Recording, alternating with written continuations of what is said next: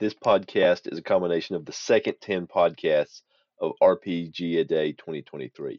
If you've been listening on a daily basis, you don't need to listen to this podcast. This podcast is part of RPGaDay 2023, a celebration of RPGs by the people who play them. I'm using the keyword prompt provided as a part of RPGaDay to inspire brief story beats in the campaign world of the solo RPG I'm playing. These will be very short, and I will also be grouping them in batches of 10 to release throughout the month and as one big podcast at the end of August. So they can be listened to every day or in smaller amounts or even in one sitting. For more about RPGaDay or my campaign, stay tuned after the story or check the show notes. Day 11. Keyword weirdest. Hey you, pick me up. What? Pick me up. Are you a sword? Yeah, pick me up. I'm a sword too. Oh, sorry. I thought you were that neutral good guy. And since the lawful goodies weren't around, I get it. I mean, lawful good is fine, but yeah, I get it. So what's your deal? My deal? Yeah, my deal is killing evil stuff. I don't have a deal. I'm just a sword. Oh, okay. When do you think they'll come back? No idea. Want to play 5 plain dragon squares? Shut up. You go first. Day 12. Keyword, skill. Stay still, thought Jamu. Stay still. The rabbit in front of him timidly moved away from its burrow. Jamu pulled on the bowstring, wincing as the bow groaned faintly. He couldn't afford to scare the creature off. The clan needed food, and there weren't enough seasoned hunters to provide for the entire tribe since the battle. And the women of the group kept arguing with the men about the camels and horses being the clan's future to rebuild. The boys of the tribe were being trained to hunt, earlier than usual for some. Few were coming back with the game. A little closer, he tried to urge the rabbit. Hop, hop, nose twitching, ears up, hop. Jamu took a deep breath and released. Day 13. Keyword, demise. Harleo's mace clanked as he tapped it against the wall.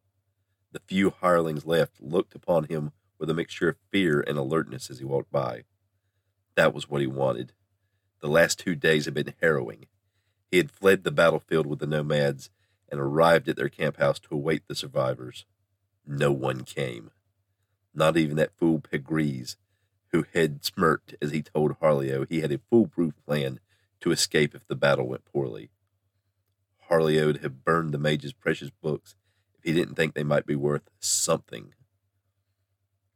Then some of the followers of the Knights of the Green Hills had turned on him. Were they seeking coin or to take the hostages? No way to question the 4 corpses or those who fled after. How long could he trust the others? Maybe he should just end them. That would leave more than enough rations for himself and the hostages until time for the ransoms to arrive.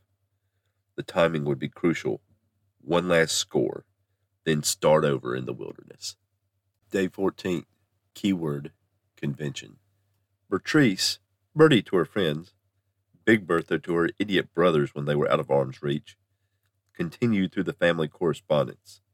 Not just the social correspondence as she had done for a long time, all of it, including matters of state and family finance. When Millhart had been let go, Father had sat her down, clued her into the troubles the family had been facing. So many of the rumors had been true.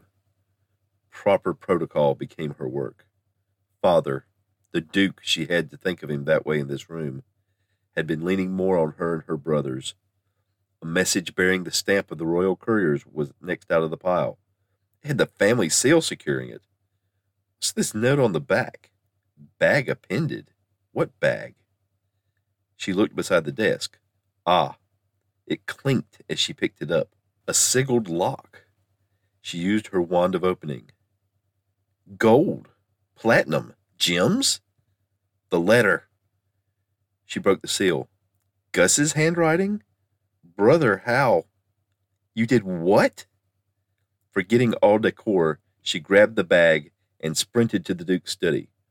Bursting in, she told the assembled courtiers she needed a moment. To the Duke's questioning glance, she dropped the letter family seal on his desk and, cradling the bag, said, "Father, you have to see this." Day 15.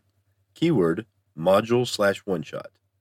The gathered crowd hung on Sir Gus's every word. Others in the group had had their say, but it was his telling of the tale that held them enraptured.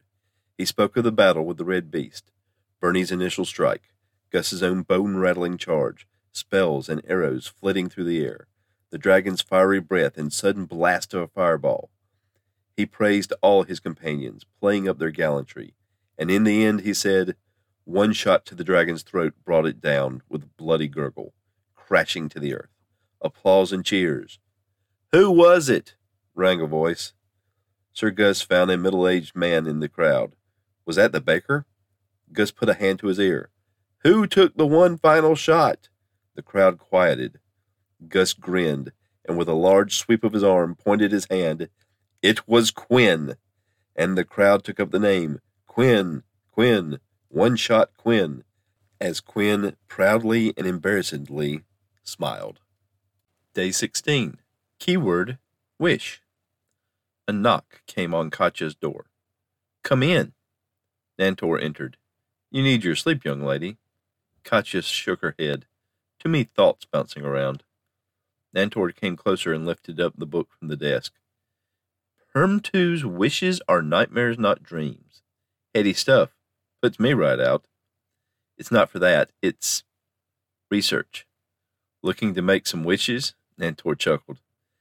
It'll be a while before you're capable. Katya cut him off. I already have, and I think I messed up. Nantor was silent for a moment.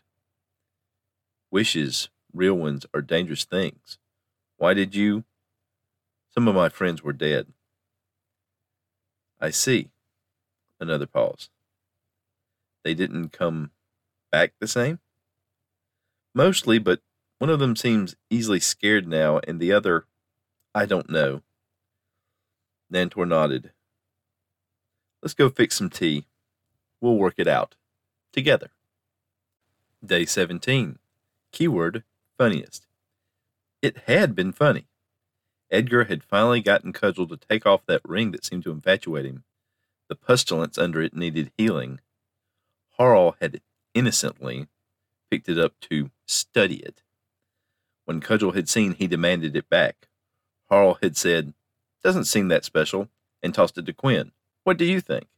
And as Cudgel approached Quinn, off it went to Sven. And soon a game of keep-away was flowing, with ongoing full-bellied laughs. And when Quinn had surreptitiously pulled out a copper and winged it into a pile of horse dung in place of the ring, laughs turned into rolling on the floor as Cudgel dived in. But the laughter faded as the frantic mage continued to dig in. Quinn slipped the ring to Bernie. Can you figure this out before we have to give it back? The mood in the cave soon mirrored the clouds outside. Day 18. Keyword, system. Shadonk bump. Kalinth almost missed the line for the stamp. The company seal hung crookedly above one side of the line. No one would notice that but me, he thought. Still, he shouldn't have let his emotions distract him. He began rolling the paper with ease of practice as he scanned the next bill of lading beneath. He reached for the twine to wrap around it. He had a system. Trust the system. Of course, the system had sputtered of late. First, the dragon had destroyed or held up several deliveries. And when Malik went to investigate, he had gotten himself captured.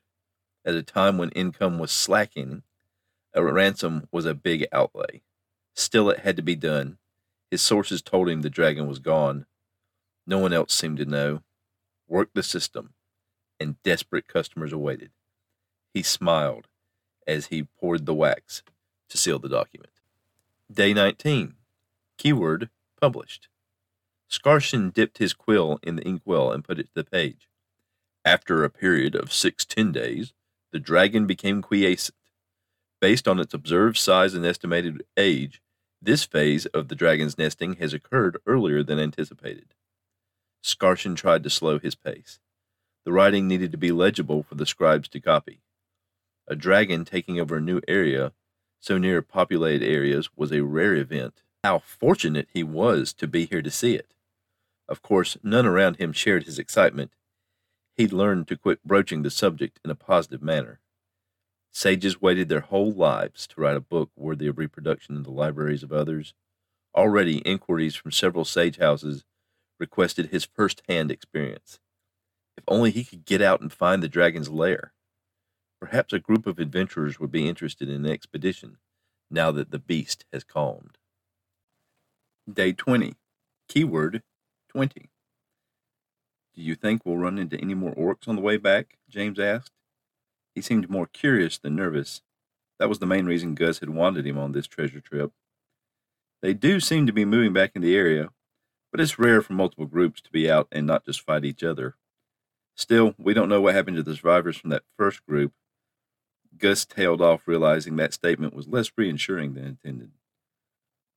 All the more reason to get back for the big move to the keep, Bernie chimed in. We're moving? James was puzzled. Will we have all the treasure with us? No, but what's left will be copper and a little silver. It's been 20 days since we slew the dragon. When the colonel announces it, we'll have treasure hunters out here. Best to be where the bulk of it is. So you're saying it's going to get more interesting out here? I definitely say so. RPGaDay originated on the blog Autocratic, with a K at the end, .com, 10 years ago as of August 2023. Every August, questions, keywords, or both are provided to inspire people to share their experiences and enjoyment of the hobby in the medium of their choice. My RPG campaign began as a one-shot to answer the question, can a first-level AD&D party kill a huge ancient dragon? I did this in episode 39, Enter the Dragon, of my podcast, and was inspired to continue on in that world. It has been part of my podcast ever since. I believe these RPGaDay minisodes will stand on their own, just as glimpses into a fantasy RPG setting. If you'd like to know more, I encourage you to explore my back catalog from episode 39 onward. I welcome any questions, comments, or feedback. My contact information is in the show notes, and I will also go over those ways of contacting me now. Thank you for listening to Phantom Thoughts. I would love to hear your feedback. You don't have to be part of the show. If you want to contact me and let me know, hey, these are for your eyes only. I just wanted to give you thoughts, ideas, response, and it's really for your eyes or ears only. That's absolutely fine. I'd love to hear from you either way. So just let me know when you contact me. Just, I don't want to be part of the show. There are lots of different ways you can contact me. You can send me an email at phantomthoughtspodcast@gmail.com. And that can be a regular email, or you can attach an audio file to it. You can use the message button on my podcast site on podcasters.spotify.com/pod/show/phantom-thoughts. You can contact me via my Google Voice number, 864-209-1441.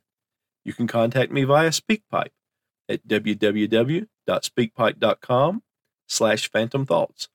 You can contact me on Discord, The Pink Phantom. All this contact information is listed in the show notes of every episode. And thank you for those who call in. Thank you for those who don't call in.